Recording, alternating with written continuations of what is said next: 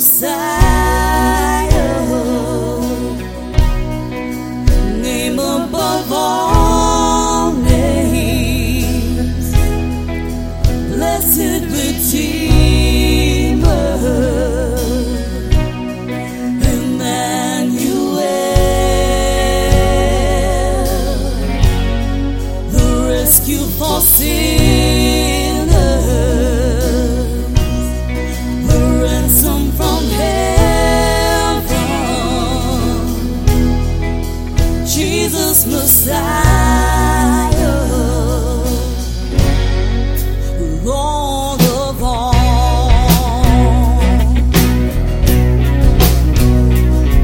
His body the bread, His blood the wine, broken and poured out, all for love. The whole earth trembled, and the veil was torn. Love so amazing, love so amazing, Jesus Messiah, name above all names, blessed Redeemer, Emmanuel, rescue for sinners, the ransom from heaven, Jesus Messiah, the Lord of all. All our hope is in you. All our hope is in you. All the glory to you, God, light of the world, Jesus Messiah, name above all names, blessed Redeemer, Emmanuel, the rescue for sinners,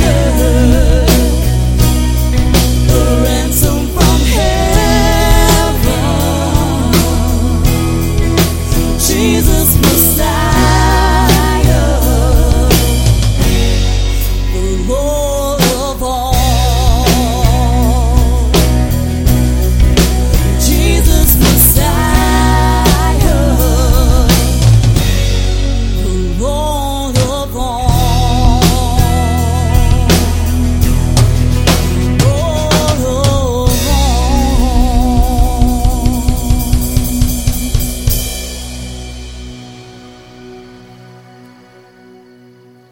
Well, good morning, Life Church. So glad to be with you this morning. Pastor Brian is up at our Bath campus, Midcoast campus, doing the message this morning.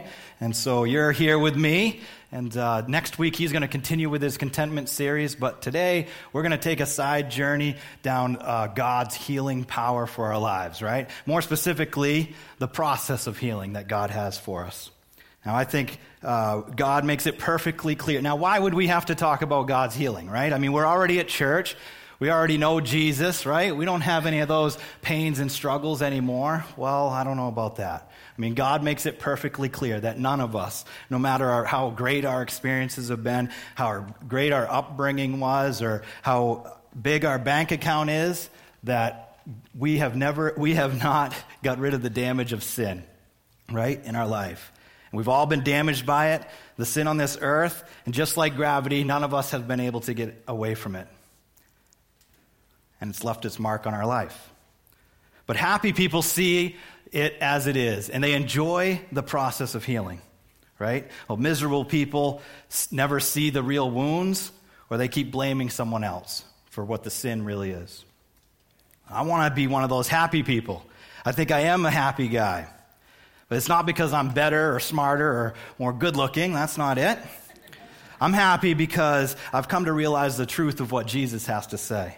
He claims that we all need his healing power and that he lays it out for us and that he's the only one that can give it to us.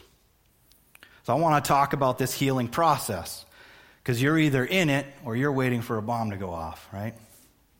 Now, let me introduce myself. My name's Matt Burr, but you can call me Matty B. That's what my friends call me here. My wife Erin and I are the pastors Celebrate Recovery that meets here. And we're also known for having a ridiculously happy marriage. And my wife is a total babe, and I don't know how I convinced her to marry me, but she's stuck now, and I've got her, and she gets all of this. You know, we do have a happy marriage. We have a happy home. Don't get me wrong. We've got bills to pay and kids to contain, but we do have fun doing it. I mean, look at this happy crew right here. This is my family, little Sadie in the middle there, right? That's a happy crew. Well, look at this next picture here. This was taken a few years ago. Now, that's a happy family. Mom and dad with their big smiles on their faces. And those boys couldn't be grumpier about having their picture taken. And look at Silas. I just love this picture. Look at that kid. He's crazy. All right. Well, we do have a happy life. I have a happy wife, and we do have a happy home. But there was a time in my life when I didn't think it was possible to be a good father or a good husband or even a good employee or a good friend. And it just didn't seem possible to me until I experienced healing through Jesus Christ. And then I started enjoying and walking through this healing process. My life has been completely changed because of that. So let's look at healing, right? No matter where you're at, no matter what stage of life, we all can go one step further in God's healing, right? This healing process. You know, Jesus wants so much for our families, our relationships, our marriages. Jesus wants to take us deeper in all areas of our lives, but a lot of times there are these roadblocks that get in the way of us being the people that he wants us to be. And some of those roadblocks may be wounds. They may be the hard parts of our lives. Some of them may just be him fine-tuning us little by little in areas. But in all of our hearts, there are areas that Jesus wants to keep going deeper in through healing through him. And healing is a process, and I'd like to look at it as a process of recovery.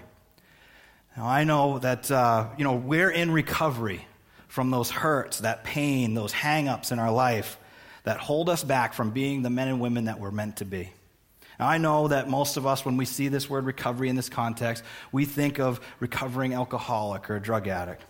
And that's for good reason, because alcoholism and drug addiction is an epidemic in this world, and I'm willing to bet that everyone in this room has dealt with it one way or the other, either been addicted ourselves or someone in close relationship to us been addicted.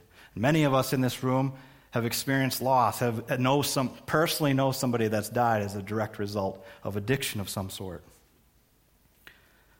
Being such a big reality in our lives, it's no surprise that the first thing we think of is when we hear the word recovery is addiction. But today I want us to take a look inside ourselves. Where do we lean on? What's our tendency go? Where does that take us?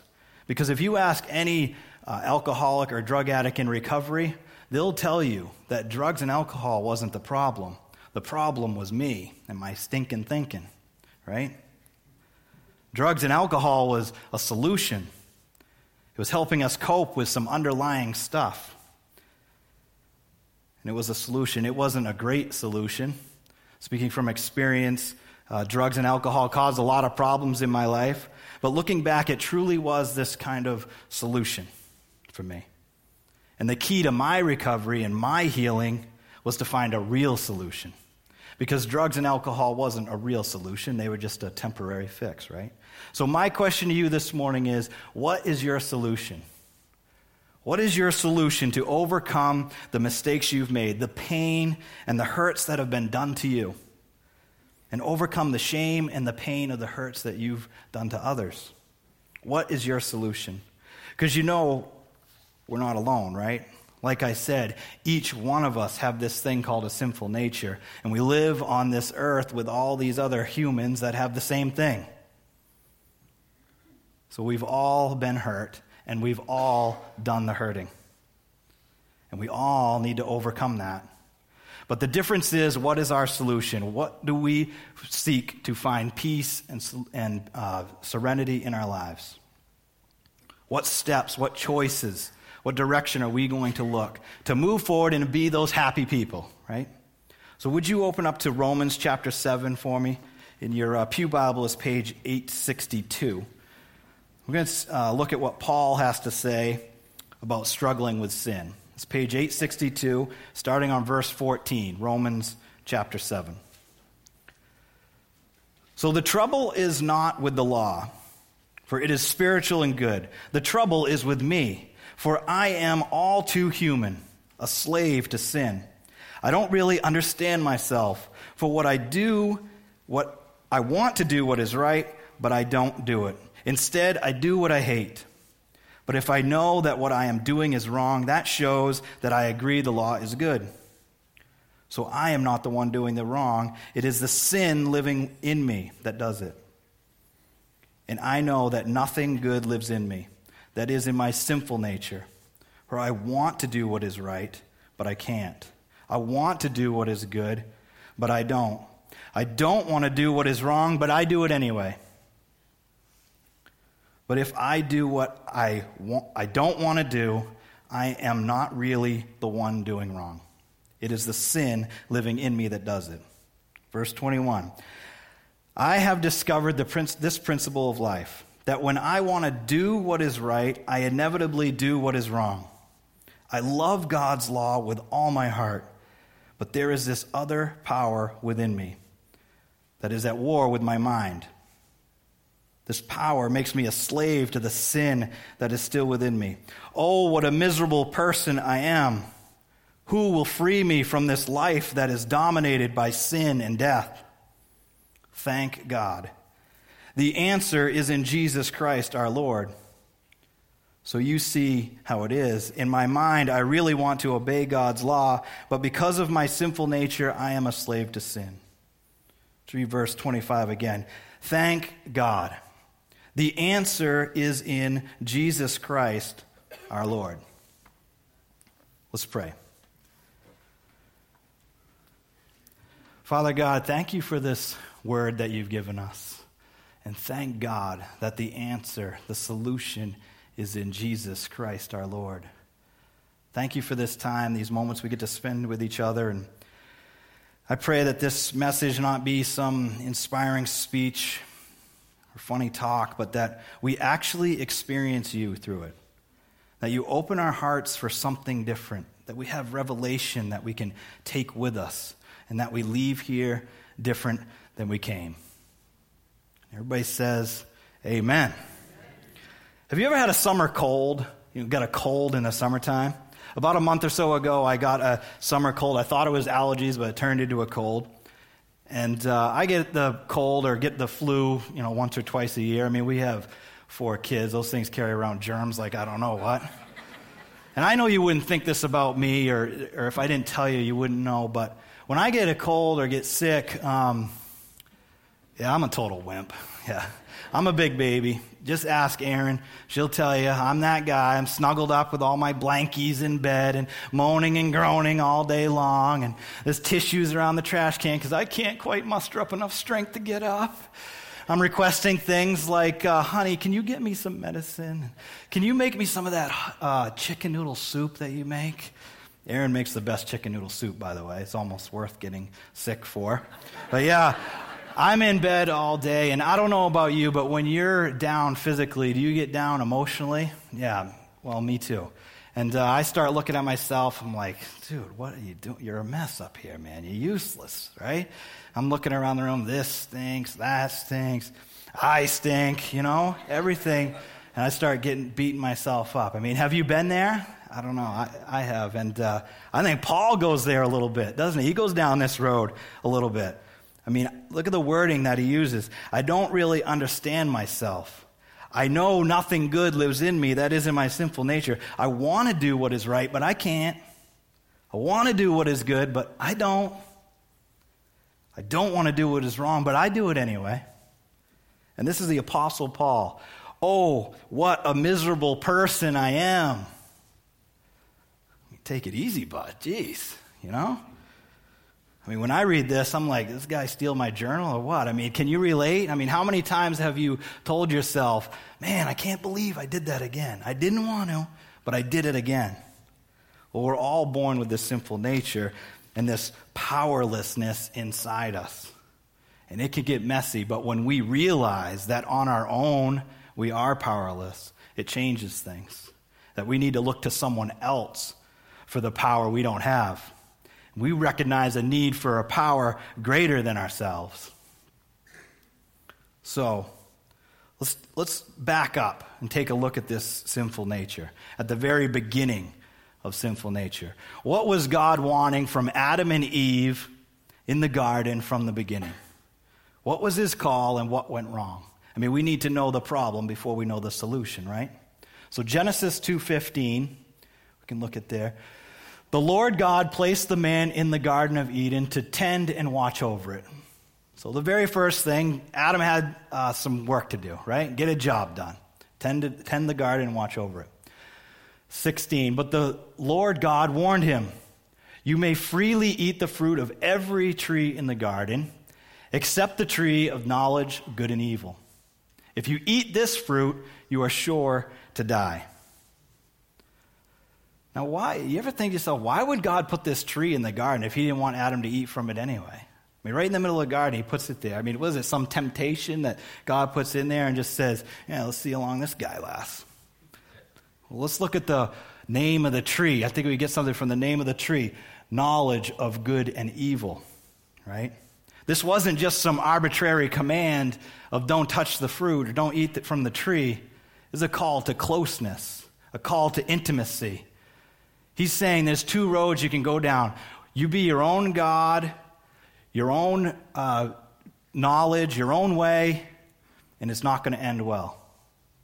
Or you can rely utterly on me, and it's going to go well, and you will have peace, right? So from the beginning, there's been these two choices. And we need to lean on him for the knowledge of good and evil. We need to let him lead us and guide us, to be with us, living by faith and knowing that he will reward. Or we can say, I can do it. I'll reward myself. I don't need you, God, in this area.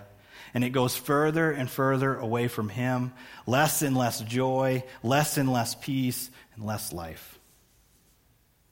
From the beginning, there's been these two choices. So the question we have to ask ourselves is, what road are we walking on? What choice, what direction are we heading? Now, we know the rest of the story, right? I mean, did they eat or did they not eat? Well, they ate. And look at the very first thing that God does. What's the very first response to sin?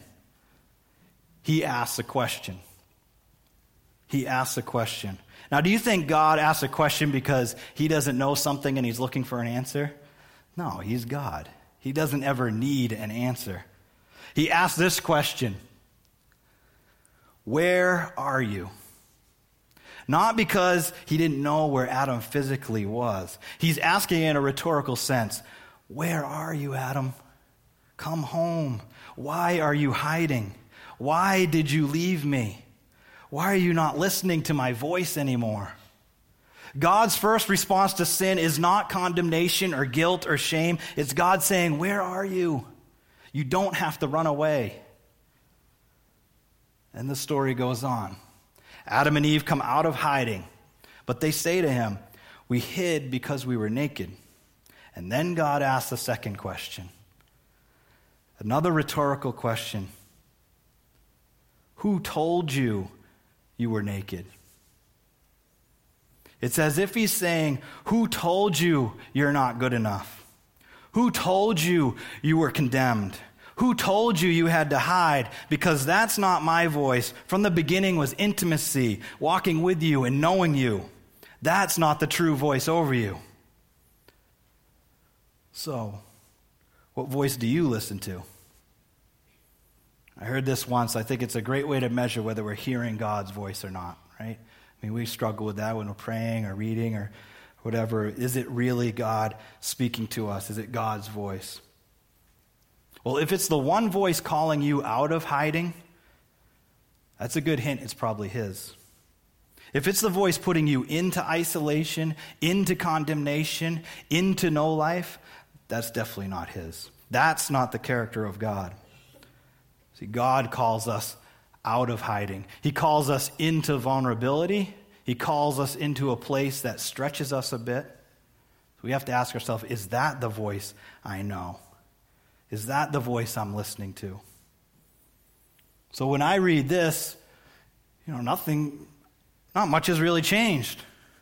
I mean, I can relate to this. Can you see the same thing today? God is still asking the same question, and we're still hiding. I used to use my life, my job, my money, or lack of, to cover up and hide just like they did. I can do it on my own. I don't need anyone else's help. Can you relate? We feel that vulnerability and shame, and instead of coming out into it, we say, I'm just going to hide more. I put on my mask. Everything's just fine on the outside. We wear masks, we crop and edit, filter all the best pictures of our life on Facebook or wherever. But inside we're hiding, listening to a voice in our head that insists we're not good enough, that we're never going to overcome this, that we're all alone in this. And after listening to that voice long enough, we believe it to be true. Now, I said when I read this that nothing really has changed, and that's true in a sense that God is still asking, where are you? Lean on me. Let God do the rewarding. But there is something amazingly different from this and now, and it's Jesus. Jesus changes everything. Remember a few weeks ago we talked about that woman who was wounded physically, emotionally, financially, and she reached out to Jesus with expected faith that if she could just touch His clothes, that she would be healed. Jesus changed everything. And we've got our own wounds, don't we?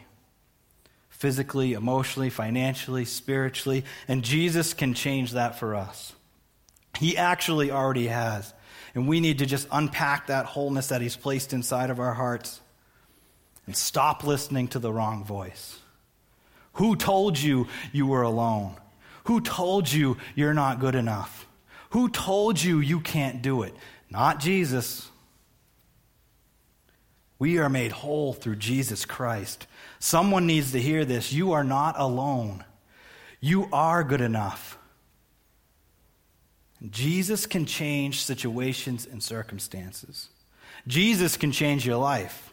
He did mine, and I've seen it over and over again in Celebrate Recovery. People's lives are being transformed through Jesus Christ. People are healing. Relationships are being healed. Marriages are being healed. Hearts, minds, and souls are being healed. Wholeness through this process of recovery, we are experiencing wholeness. We talked about wholeness a few weeks ago, and Jesus makes us whole, and there's a process to experience that. So let's unpack that, like Brian likes to say. Unpack this process of healing, this process of recovery. And it's summarized in 3 different parts, or 3 stages, okay? So the first stage, or the first part, is we need to realize we're not God. We need to turn from fill in the blank and turn towards God. We need to realize what Paul's talking about in Romans 7. On my own, I am powerless over this crazy mind of mine. I need all the love and the grace and the power of the Father, the Son, and the Holy Spirit that lives in us. And we admit that sometimes I've got it wrong, that my way of thinking isn't always the best. I need to realize what God's been saying from the beginning. Where are you, Maddie? Who's running the show, you or me? And I don't know about you, but that's hard sometimes. Admitting that I'm not right is one of the hardest things to do. I mean, can you relate, or have you never been wrong before? That saying, I thought I made a mistake once, but I was wrong. No. It's hard to admit when we're not doing the right thing. And most of the time it's because we're lying to ourselves. I know nobody here does this, but back in the day, I lived in a fantasy world. So many times in my life, God would put up these road signs, these signposts, we call them. And I'd blow right past them. Like, this isn't going to go good, Maddie. Big neon letters. And I'd do it anyway.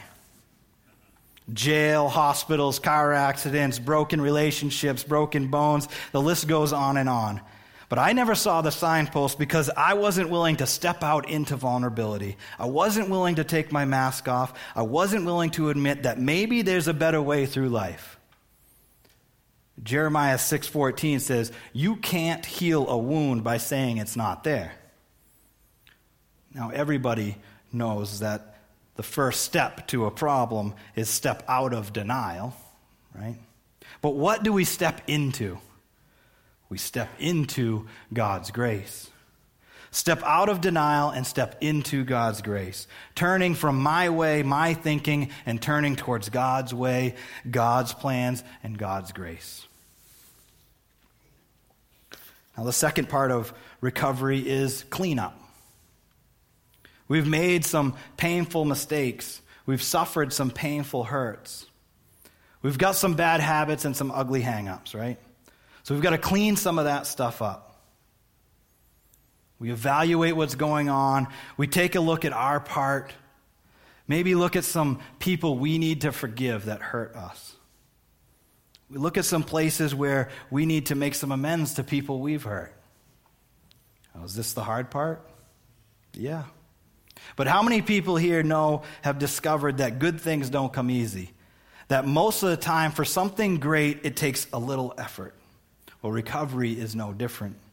Healing will only come if we step out into that vulnerability that God has called us to. It's like having a cut or a wound, right? I mean, the first thing you've got to do is, if you want to heal, is clean it. If you don't, it gets infected, it gets worse. Well, some of us have some deep wounds, really deep wounds. And when you have wound, you cover it up, right? Someone touches it, you cringe, get away from that, pull away. What would that be in your life? What's that thing that when a friend gets close, you pull back, maybe even break off that relationship? They're too close to the hard parts of your life. What would that wound be?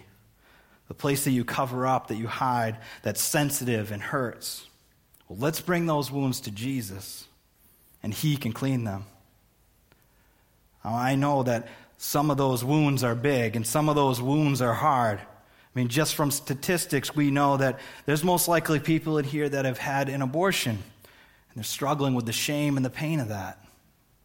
I know that there's people in here that have probably struggled with sexual abuse, physical abuse, tragic loss of loved ones. There's deep wounds in this room, but let me tell you, there's deep healing in Jesus Christ. And the process of recovery is the path to healing. Look at James 5:16. Confess your sins to each other and pray for each other so that you may be healed.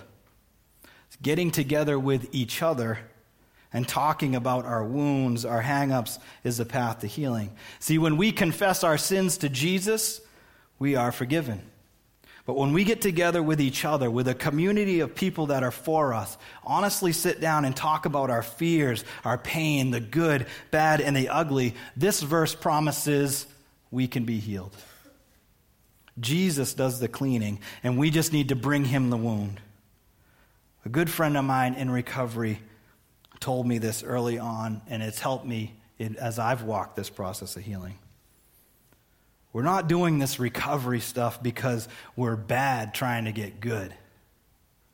We're doing it because we're sick trying to get well. There's a difference, isn't there?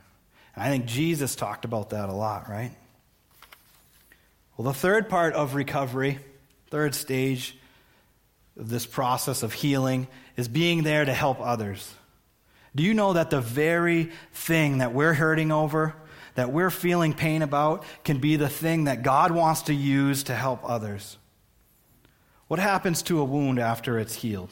Sometimes we get a scar, right? I mean, scars don't hurt anymore. It's there. Sometimes it's not our favorite thing to show others, but it's there and it doesn't hurt anymore. I don't know, it's probably a guy thing, but scars are cool, right? I mean, doesn't the saying, chicks dig scars, still hold true?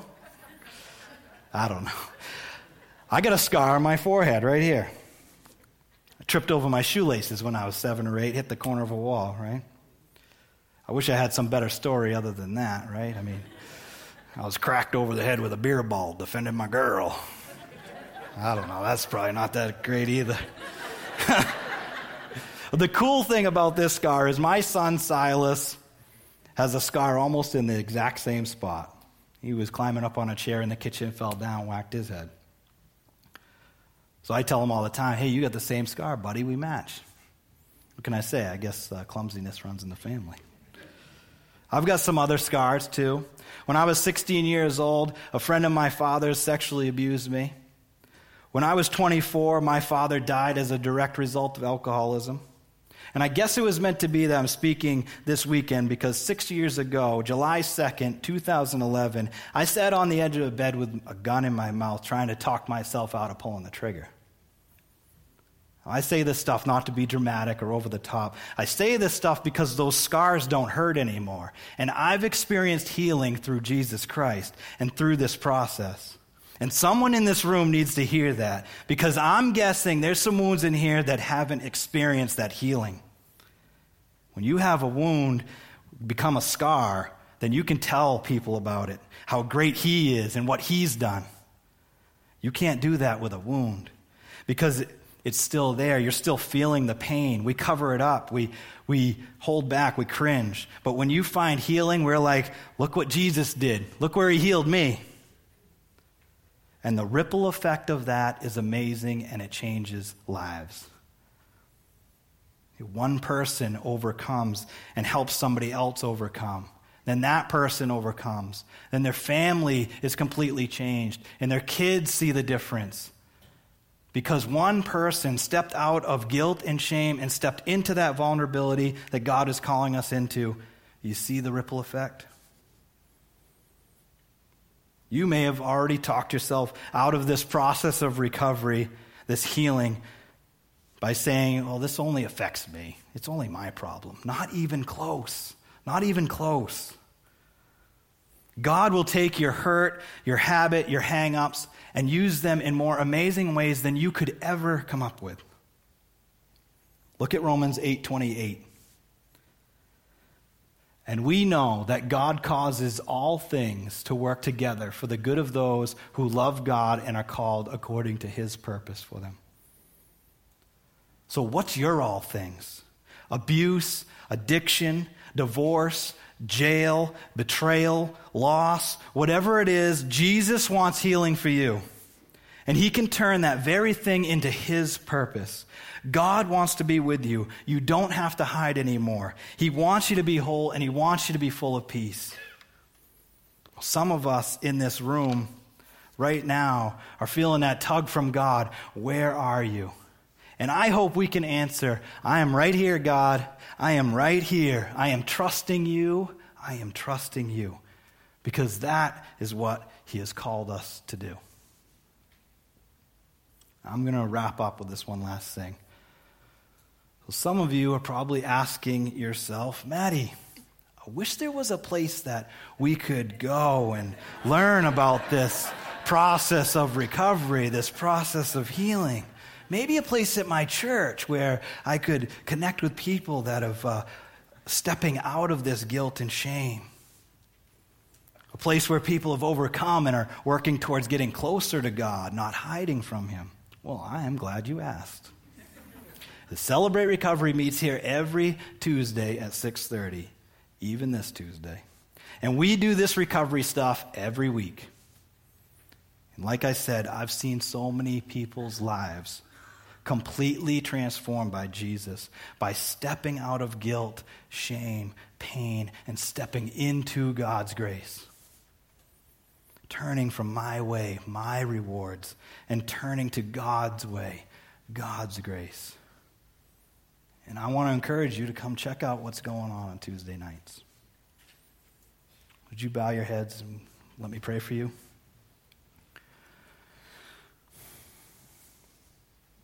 Some of us sitting in this full room, full of people, are feeling completely alone, are feeling ashamed, are feeling like hiding. But Jesus can change things. And when we respond externally to what we're feeling internally, it is a huge step towards God, a step out of hiding. So I'm going to ask you, if you are feeling that tug from God, asking the question, where are you? And you want to say, I am right here, God. I want you as a solution, God. I need your healing, God. Just raise your hand right there so I can pray for you. Father God, we come to you in the name of Jesus. I lift up all these hands that are lifted to you, God. I just ask you that you continue to give us the strength to step out of vulnerability, to step into your grace. Just pray for healing. We proclaim in the name of Jesus healing for everyone in this room. We ask this in the name of your Son. Amen.